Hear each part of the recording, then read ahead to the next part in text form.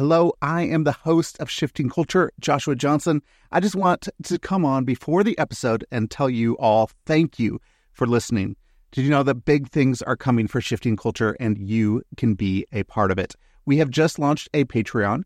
When you become a monthly patron to the show, you will get our episode ad-free, get early access to episodes, be able to download episode guides, and get bonus shows. Go to patreon.com/shiftingculture to support all that we are doing. Your support means that we can continue to help the body of Christ look more like Jesus. Again, go to patreon.com/shiftingculture. Thank you so much. Now, on to the episode.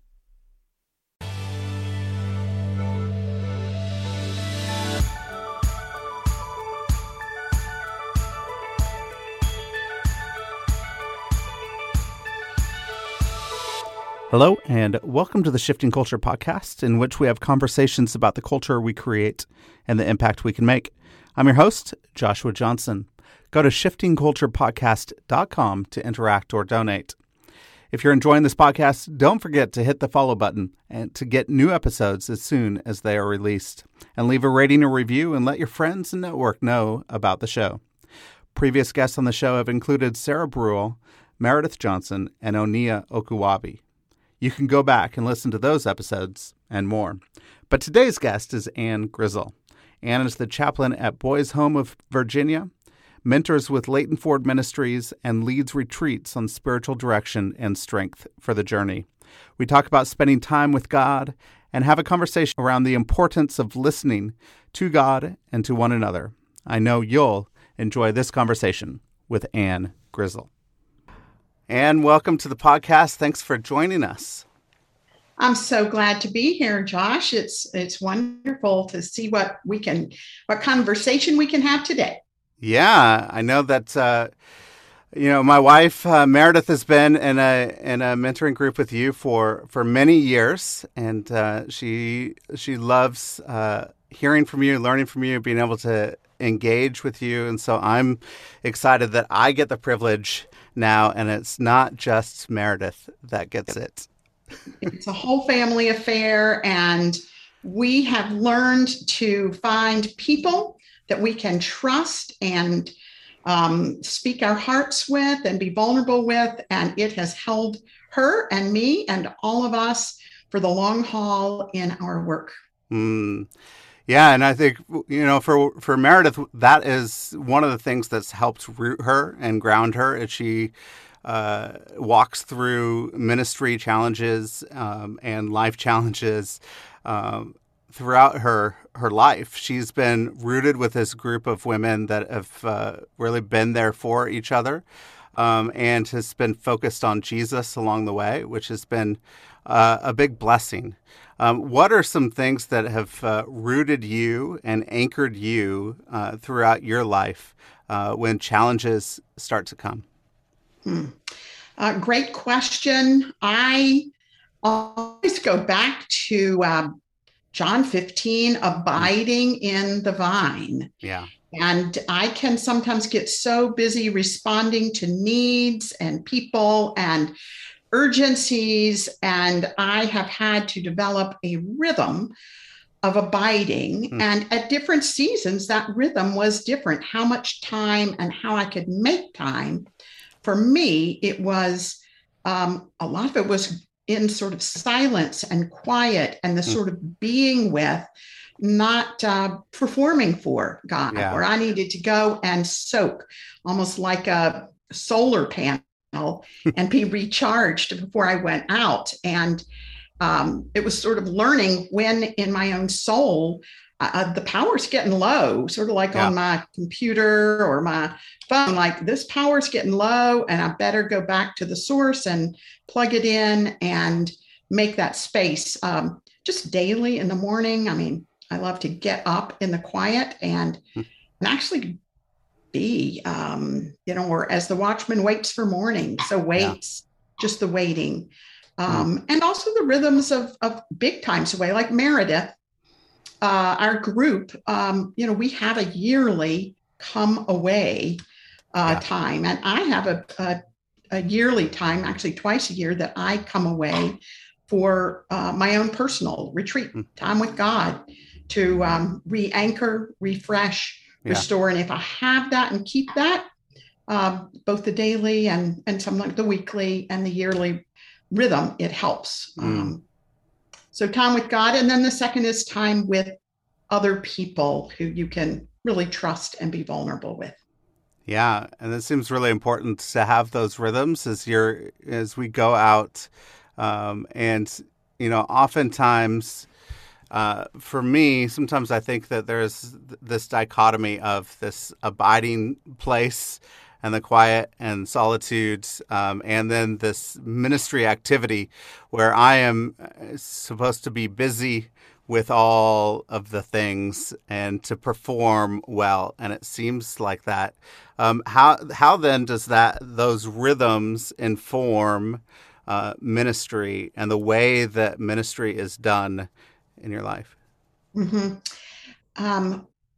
I find that if I don't have enough of the go away, like Jesus did, slip away time, the quality of my ministry and my work, and I've done a lot of counseling and chaplaincy work, and I'm not as present to people. You can tell when somebody's got a little light in their eyes and a little energy, and they have a heart that's alert, and you can tell when they're weary. Yeah. And so if I get my rhythm right, I know that other people will comment on, oh, that was so helpful.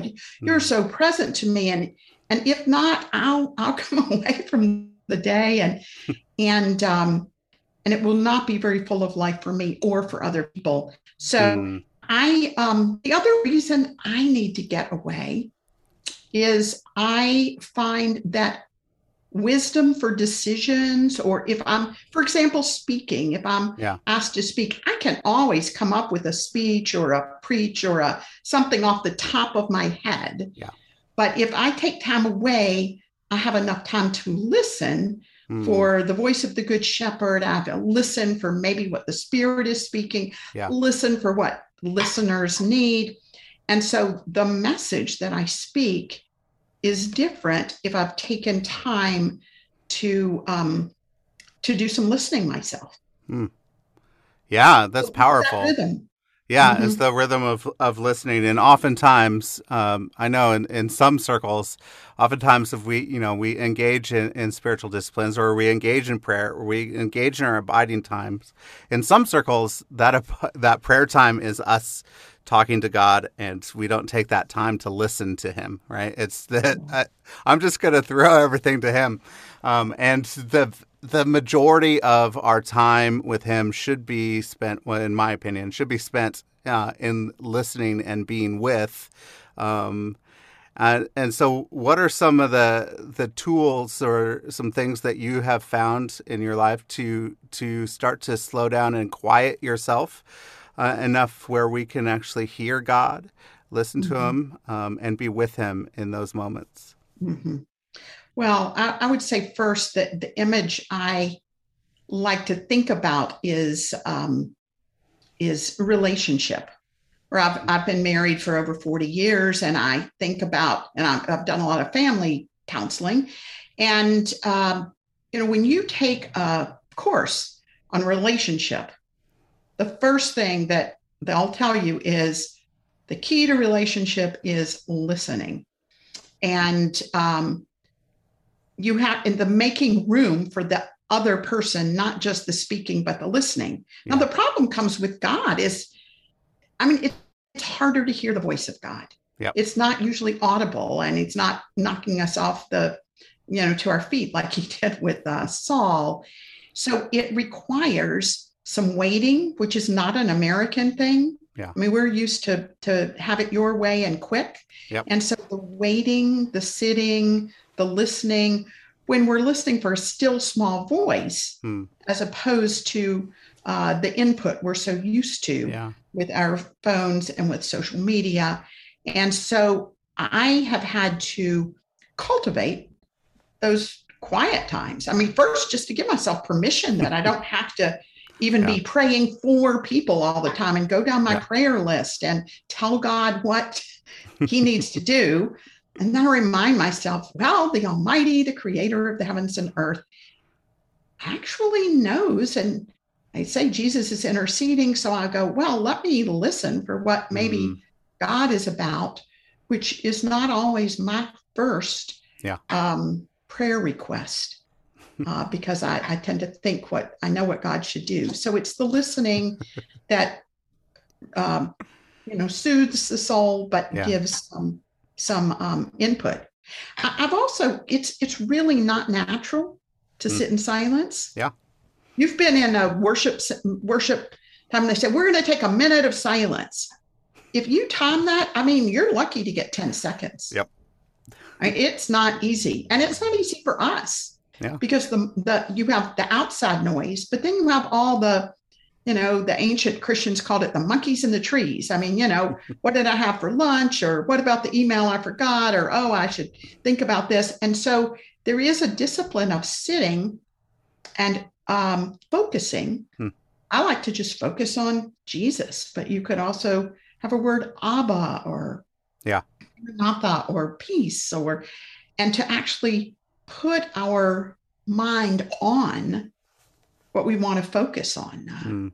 Psalm 27, one thing have I desired of the Lord, that will seek after to behold the beauty of the Lord, to put our mind on something, and then try to focus and maybe use our breathing and just be present.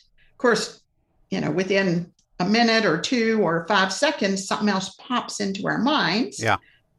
And one of my mentors said, don't beat yourself up when that happens. Just gently let it go. And it just gives you another opportunity to choose God and to put your mind back.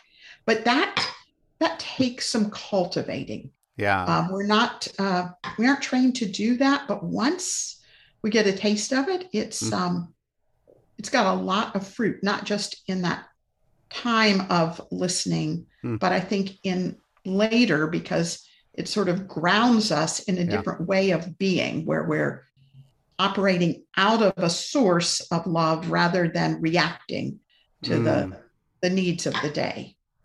Yeah, and it seems to me if I don't take space like that for me, and I is not on top of my mind, and I'm not mindful in the midst of that, I'm definitely reacting out of my desire to make sure that, personally, my desire to make sure that I can control things and things are not going awry. Like I will be able to fix it. I will get angry if I don't have enough quiet and space where I could listen. There's all sorts of things that go awry. And it's mainly reacting and me trying to control instead of actually surrendering to God. And so, as we then move into the space of being with others and the cares of the day start to creep in, what are some rhythms or things during the day that can bring us back to that place of rootedness and grounded in a space of listening and being with God in our situation and in our day? Mm-hmm. Good question. I know my husband, when he was right in the middle of a really big corporate environment that was highly pressured, would actually set his alarm for like 2 p.m. and it would go off like, where am I? Am I frazzled? Am I hassled? Or am I grounded? Yeah. And so I think having a few anchor points in the day, sometimes, it could be an alarm. If you're in a monastery, there's a bell, but it could be even when you open the computer or when you hold your phone, you could say, let me take a breath. Let me pray, Lord, fill me with your peace, re-anchor me. So I think it can help to have a few of the normal things of the day connected to an anchoring, centering, grounding. It could be when you go to get a glass of water. It could be when you walk out the door. Hmm. And I think physical walking, being in nature, Mm-hmm. sometimes just standing up, moving our body. For me, I can get into a sort of headspace that feels like I've had one too many emails or calls. And so getting up and moving my body, ideally, even if it's one walk around the block and seeing something green, or even in the winter, getting a whiff of cool air, that can remind me Mm. and remind me that there is a larger creator, Mm. and give me a perspective when the news of the day or the pains of the people I'm talking to are so heavy and real. Yeah. But I don't want. I need to get re-anchored in a larger source that can help me to carry that. Mm. Even when Meredith goes for your going away time and you're sitting at your property, you've created a space there where there's a lot of places in that space on that property that remind you of God, that point you to Him, and give you that sense of groundedness. How important is it for us to order our physical space around us Mm-hmm. and to have some points of connection to God? Well, I find it helpful mainly because we're people of remembrance. Mm. So if I create a space, even if it's a particular chair that I sit in, Mm-hmm. if I get a candle or my Bible or a little quote, or I have something that's there, or maybe a little something, a rock that showed up that reminds me of God's goodness. Mm. If I go back to that same place, it's easier for me to get to the grounded place and the prayerful place, because it's a little like that old experiment of Pavlov's dog, where Yeah. the dog would come in and they would feed the dog and he'd start to salivate, and then the dog would start to salivate even when there wasn't food there, because it was the place they were familiar. And I find spiritually, if I create a place in my home, a closet, at one place I did have a closet. I know a friend who does a closet, Yeah. but just a particular chair, or I'll oftentimes find a place with a view outside, even if it's a little tiny view. Yeah.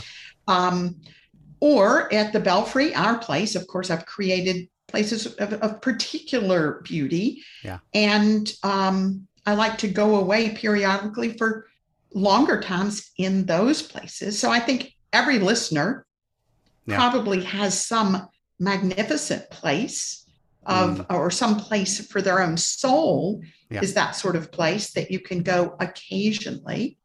And you might have a place that you can go sometimes in your city, in your neighborhood, a park, a bench, a church pew, a chapel, and then in your own home, a spot. Yeah. And I personally find that helps me remember and go back to that anchored place more quickly. And just simply by having the physical. I mean, we have a God who became incarnate. There's something about the physicality that we're very physical people. Yes. Yes. And breath, breath and a mind.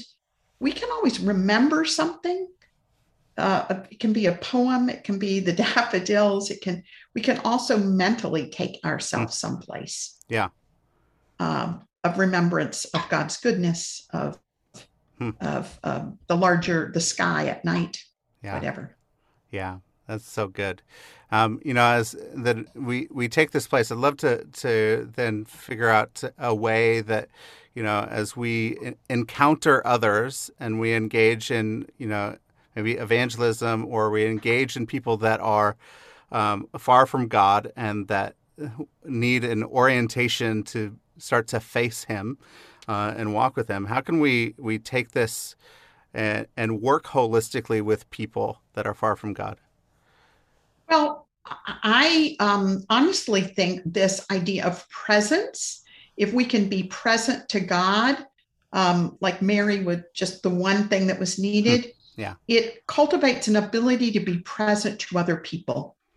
I think everyone has experienced something of a person who looked at you and listened to you like they really cared about you, and then took the time to behold you and listen to what was on your heart and mind. Yeah. And that's what we want to give to people. I think if we, in the same way that Jesus would see people and listen to people, that sense of presence. So whoever we're with, even if we have a day full of many people, or we have a congregation where we're meeting many people at the end of a service, that even 5 seconds with a person or 50 minutes or more, the quality of presence, I think, conveys a deep sense of love and healing, really. Yeah. And encouragement to blossom and to grow. Yeah. And if we hear and see who a person is, that will help us in evangelism or speaking the good news, because we'll know what applies to them. Yeah. What piece of good news is it that their particular circumstances or heart is needing? Right. So that listening presence, Leighton Ford, who Meredith and I, both, he started these mentoring groups. So it's really good about that. I remember him listening to, I think he was going to give a retirement speech for a pastor who pastored for so many years. And he got together with him before he put together his own remarks. And he just listened to him. Tell me about your life. Well, tell me about the journey. Tell me about the turning points. And he listened to him for an hour or two. And at the end, the pastor said, Leighton, I don't know if there's anybody listened to me that fully for I don't know how long. And so I think that is a gift. And when you've heard a person's story, you have a much better idea of what piece of good news is going to be good for them. Yeah. Yeah. That's so helpful. I mean, we often have, prepackaged good news that we think is going to be good news for the person in front of us. But, even a lot of us say, oh, John 3:16 is good news. But it's not good news for the Buddhists, that God so loved the world that he gave his only begotten son, that whoever believes in him will not perish but have everlasting life. The Buddhist is saying, I want to get out of this circular reincarnation of a life. And so if that's our first good news to a Buddhist, that doesn't make any sense to them whatsoever. So really cultural intelligence is important, and not just cross-cultural as like, hey, I live in America and I'm talking about, Thai Buddhists somewhere. I'm talking about, even in my marriage, which is cultural intelligence, right? It's a cross-cultural experience, right? It is. It's a cross-cultural experience. Marriage is a cross-cultural experience. I know. So every relationship. It's the great love opportunity of the learning, the training ground. And not all of us have a lot of learning to do. We have a lot of learning to do. A lot of learning, and so it's in that little space that I have to figure out, I have to dig deeper into Meredith and figure out what is good news for her, and what is her real struggle. What's lying underneath the pain that she's feeling, or the masks that she is wearing, and to figure out what is good news. And most of it is, listening. And I found that if I tell her what is good news for her, it doesn't work out so well. But if I help her discover what is good news and the pain point that she is feeling, then we actually have a fruitful conversation. And I think that is with a lot of people, as we're helping them uncover what it is that they are feeling, and what it is they can start to articulate a need. and then Jesus can meet them in that need. Mhm. How can we do that well, to help people uncover what is really the need and good news for them? Yeah, I think of Isaiah 50. It says, "The Lord wakens me morning by morning, wakens my ear to listen, so that I may know how to give a word Hmm. of healing." So I think a lot of it is, there is asking questions. Jesus asked a lot of questions Yeah. when people came to him, and he, what is it you want? What do you seek? Who are you? Hmm. And so as he did, I think also it's the looking at the face of the other person, Hmm. because as you see what sparks their curiosity or their perhaps tears or joy, we can go into that. And then we also, if we throw something out, whether it's a Hmm. story or a word, we can see how they respond. Is that something that they respond to with a welcomeness or with a tightening up? And we can pay attention Hmm. to the person that we're caring for, Yeah. and that will guide us in the conversation to see what opens a person up, Hmm. rather than closes them down, Yeah. because very few people are going to receive something good if they're closed up. Hmm. So it's how do we become people that are listeners and are welcoming Hmm. enough for people to trust us to share. Hmm.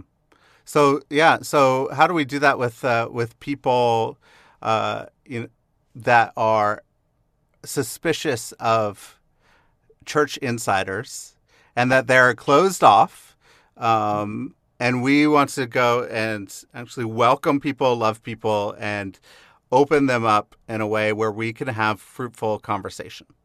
Mhm. I mean, most people, if you start off with saying, "Tell me something about your story," they can start at whatever point, however deep or shallow Yeah. they want. Tell me a little bit about your story, or tell me a little about your family, or, what's a story from your own experience, or a question, you know, Mm. what's your passion? What's something you really enjoy? And so if we can offer a question that's open enough that most anybody will welcome it as an interest. Mm. Not you don't want to be interrogating, but as something that like, I'm interested in you. And even with church, I think you can say, "Gosh, a lot of people have had really tough experiences church. What's been your experience?" Yeah. It says, "Look, I understand there might be some hard things and hurtful things," and it's like, "I'd like to hear about those. I'm sorry that happened to you," or, "What were you looking for?" Mm. Or, what what is it you're looking for now? Yeah. So that it turns from, our prescriptive answers Yeah. to hearing what they're hungry for. Mm. Yeah. It seems to me that I think we often go through a journey in our life where we want the prescriptive answers, and we want answers, and we go through a phase where we actually come to the realization that we actually don't know all the answers, and that we have to hold things with an open hand, and we start to figure out what Jesus was doing, and really try to imitate Jesus and walk in his shoes, to the people around us. And we have, you know, this journey of early life and, midlife and late life that I think a lot of people follow and fall into. But for some people that are early on in their stage, and are holding on tight to methodology or something where this is the way it is, this is the way it has to be. What are some tips that you could give to people in those early stages, where they may be able to move through these stages a little quicker? And I don't know if you actually can. Maybe you just need time in your life. But what are some things that people can do to start to open themselves up a little bit with their hands open? Yeah, I think that, well, we all, when we're excited about something, we want to tell everybody. I mean, my favorite flavor of ice cream, I mean, something new came out. So it's a pretty normal thing when you have that experience with God that you want to tell everybody about it. And figure everybody must like it the way you like it. Yeah. So I think that's natural. And again, my best sense is to, a little like Jesus, pay attention to the other person. Hmm. Look at them, see them, and so that it's a little like it's a dance. It's a back and forth, so that we're gearing our interaction with somebody to their response. Hmm. I've been on the street. We're in DC a lot. Yeah. On the street, and you might have a street preacher who will just say the same thing and have no response to who's walking by. And then there are other people who engage people and are interactive. And so I think it's the piece of having interaction beyond ourselves to the other person, and how we can make it more of that conversation that opens us both up, and that we both, that we all learn together. Something I recall Meredith doing such a beautiful job with our group. We oftentimes will share different ways of that we share the gospel or interact with people. And this was when I think you all were in Jordan, and she was telling stories to Muslim women, and she taught us, and we did a storytelling method. So we took scripture, but it was a story. It wasn't a "thus saith the Lord," the word of the Lord from the Holy Scripture of the Christian Bible. It was like, there's this story of these followers of Jesus being in a boat, and there's a storm, and they're so afraid. And she had each of us take one piece of the story and learn to tell the story. And it was so interactive and so gentle that everybody took the story in. Yeah. Stories are just such a great way. I mean, Jesus told a lot. So telling a story, even if it's a story from our own life or asking for a story, I think stories really engage people and loosen people up for real relationship. Yeah. You mentioned Leighton Ford a little bit ago, and you do a lot of work with Leighton in the mentoring realm and mentoring groups. And he went from having a very large public ministry into big stadium events, and went into mentoring. What does that look like for him? But specifically, what does that look like for you, and why did you want to get in on the mentoring game, and why do you think it's so important? Yes, I believe Jesus had 12 disciples, and it's turned the world around 2,000 years later.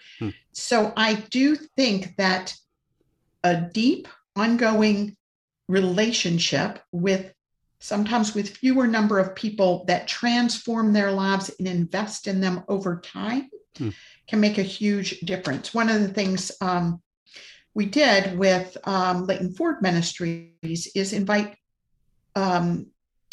Christians to look down a generation. And it might be you're 40, and so you're looking down to 30. It might be 32, and you're looking down to 20. It might be 70, and it's 60 or 40.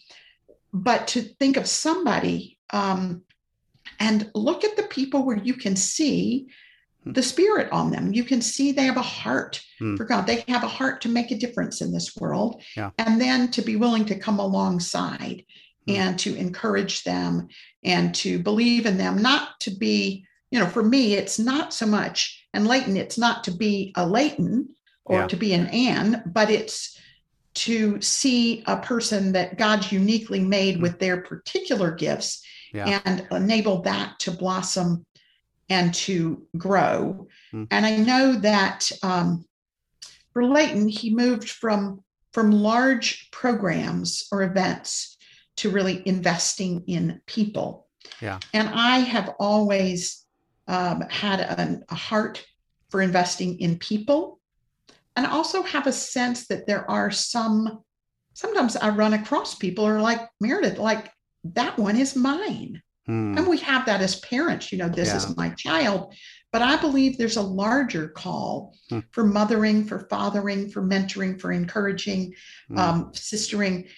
Oh, this one is mine because there's it might be a particular ethnicity or country of the world. That's mine.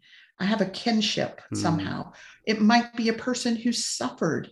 I have a sister who had a long cancer bout. Well, somebody who has suffered, I'm like, I can journey. That one's mine to journey with. Yeah. And I think we look around and say, who are those few that we want to invest in more heavily? And it doesn't mean we don't. Many of us have ministries or work that engages lots of people. Yeah. But along the way, there's sometimes a person like, this one is mine. Like Jesus said, I'm going to call you. Yeah. And over time, I think that investment multiplies because none of us will live forever. Yeah. And if we can invest in people who then are investing in others, I think that is how the seed grows and the wheat becomes a field, and even the dandelions blow and cover the earth, and the good things sprout. So it starts oftentimes with that one human interaction. Yeah. It's said that there is a definite need for mothers and fathers in the Lord, so mothering and fathering. And so what does it look like to become a mother or father in the Lord and take on that role with others? Well, I mean, the first is availability and a willingness to invest beyond yourself, beyond your immediate biological family, and to realize there are other children, there are other kingdom bearers, God bearers to invest in. And then, my experience has been, well, even with the mentor group, I thought, I think I'm called to do an international group, but I'm not sure who. And it took me a little while to identify who are the people I wanted to invite to come together. Yeah. And then when I did, I specifically said, come away, come away. And we've done it for over a decade. Come away for time to really listen, to eat, to walk, to be, to pray together. And probably every one of us, Josh, has spiritual sons and daughters and nephews and nieces or people that we're called to take on and be that person. I oftentimes, some of the people that I believe I've been called to mother more are people who with great talent, great love of God, but maybe who didn't have that in the natural for whatever reason. Yeah. And so they're particularly receptive. And even in the mentoring, I will sometimes look for people who are hungry for that kind of growing. Yeah. Maybe they've actually had it in the natural, but they're hungry for that. So wouldn't it be great? I mean, we just passed Mother's Day, and it'll be Father's Day to realize at our church, we the pastor said, on this card, write your mother, biological, but the other people who've mothered you as a verb, not just a noun. Yeah. And bless them and thank God for them. And so we can also say, who are we called to father, to mother beyond our own children, and pray for and invest in and care for in creative ways. And really, that is what Jesus, who's my mother, who's my brother, who's my sister. Really, every person in some ways in the image of God which is everybody. How do, there's, as Jesus took on the 12, there was a lot of infighting of, the disciples are like, who's the greatest in the kingdom, who's going to be able to sit on the right hand of Jesus, and there are all sorts of things of saying like, hey, look at me, I'm the best, you're the best, or you're not the best, and all sorts of things. As you're bringing groups of people together to mentor, how do you navigate those group dynamics as everybody's on their own journey, but also on the journey with a group together? Well, I do think in terms of group dynamics, the same thing with relationships. There's the honeymoon period, there's, maybe the easy, and then you hit the differences. Yeah. And really it's how you deal with the differences. And if you make it through is where you get to the deeper part where you've weathered it. Yeah. We had that in one group. It was really over a lot of sort of racial differences. It was not Meredith's group, another group. And we got to the point where beyond the being nice to each other, there were a few things that were said that were hurtful, that didn't understand that. And we had to have a pretty heart-to-heart and open conversation about what people are upset about, how they had been offended. We had to ask forgiveness. We had to speak the truth in love. And when we did, I think we then entered, it's like a rocket ship. It takes off and then before it hits, relationships, have to go through that. And you have to know you can weather it to get to another place where you're like, we're going to be able to weather things that are hard. So when that happens, it's not something to be surprised at or shocked about, but I think it is important to create the space for people to be safely heard. Yeah. And sometimes I think we have to do is slow down the discussion then. Sort of one person at a time, and that person's heard, and then another person and they're heard. Yeah.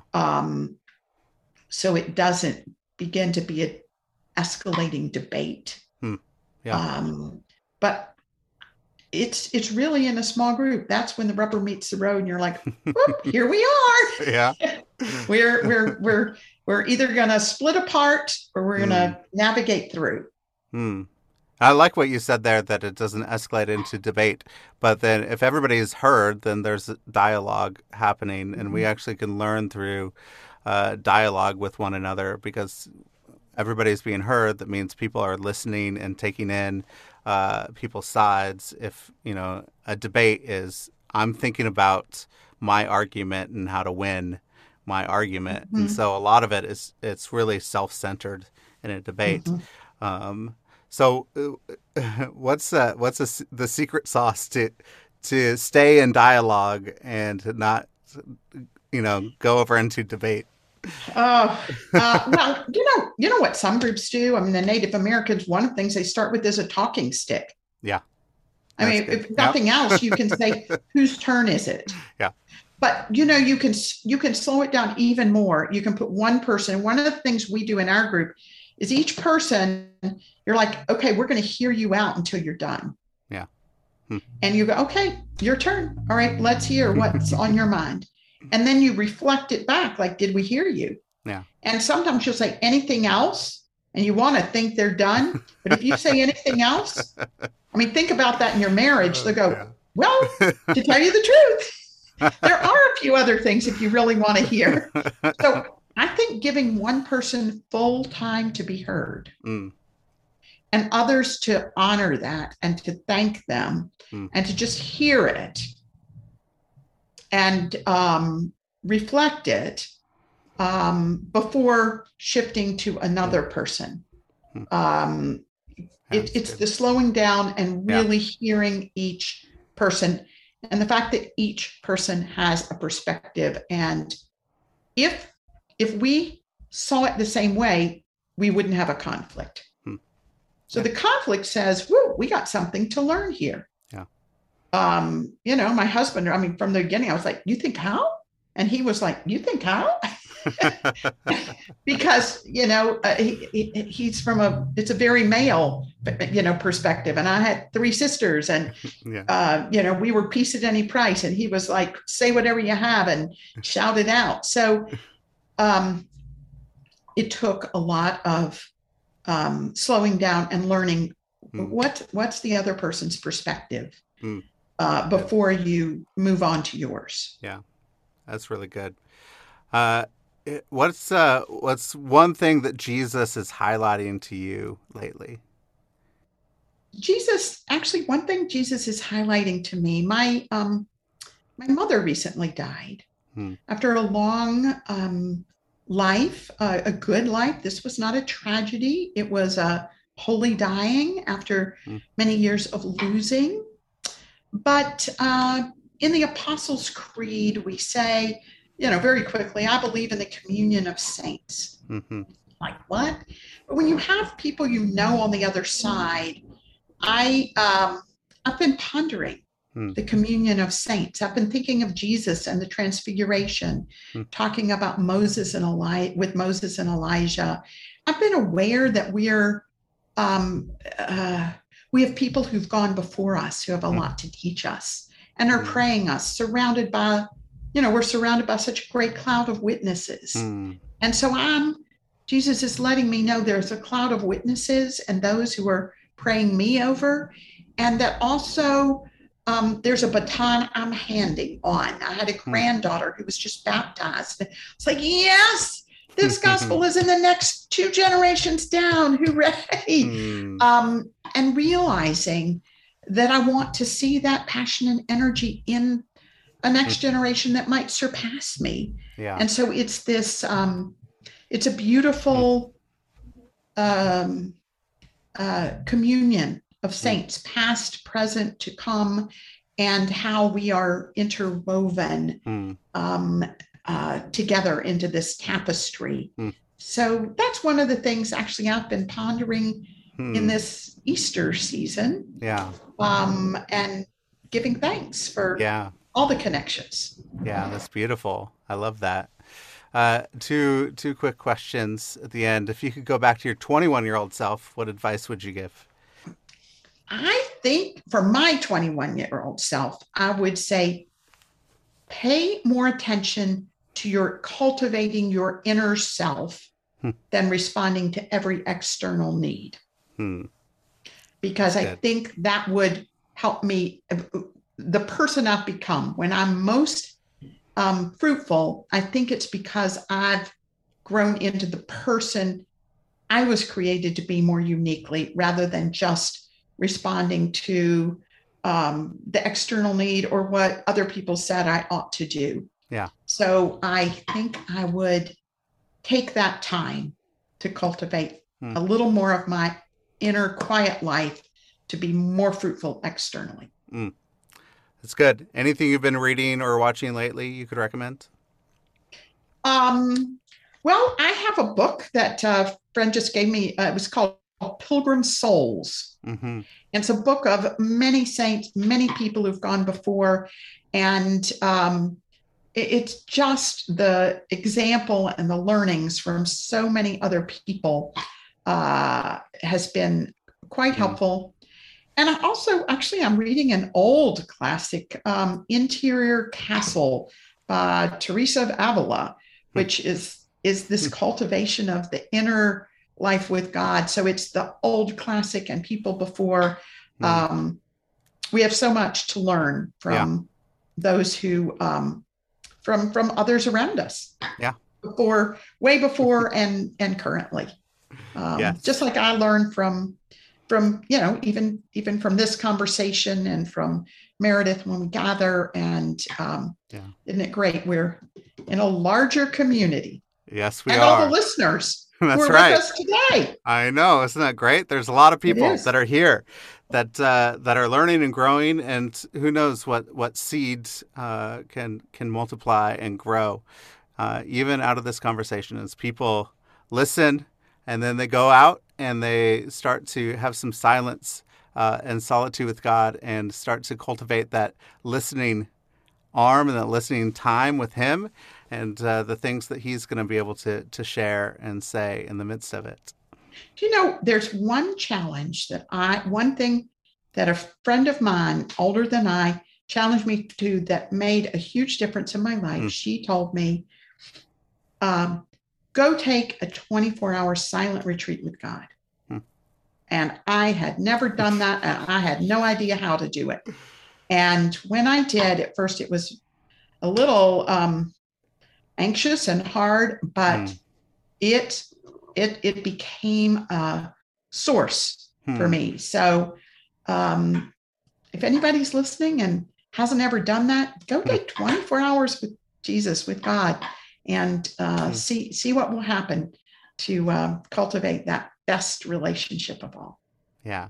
Well, I think that's great. Let's leave it at that. That's a great challenge. So, Anne, thank you so much. It was a privilege to talk to you, and what a pleasure it is. And so I really enjoyed the conversation. So thank you so much.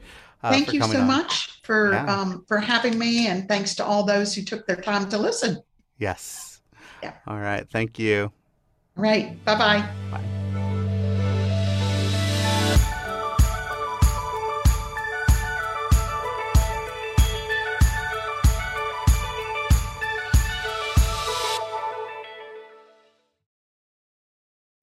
Thank you so much for listening to this episode. If you want to see more episodes like this, go to patreon.com/shiftingculture and become a monthly patron of the show. You can help us produce more episodes so that we can see the body of Christ look more like Jesus. If you become a patron on patreon.com/shiftingculture, you will get early access to episodes. You will get episode guides. You will get bonus shows, hopefully, and more. So go to patreon.com/shiftingculture and become a monthly patron. Also, leave a rating and review on Apple Podcasts. It really helps us out and helps us find new listeners to the show. And just go and share this podcast with your friends, your family, your network, people that you think would enjoy it as well. Thank you again for listening to the show. I hope you have a great week.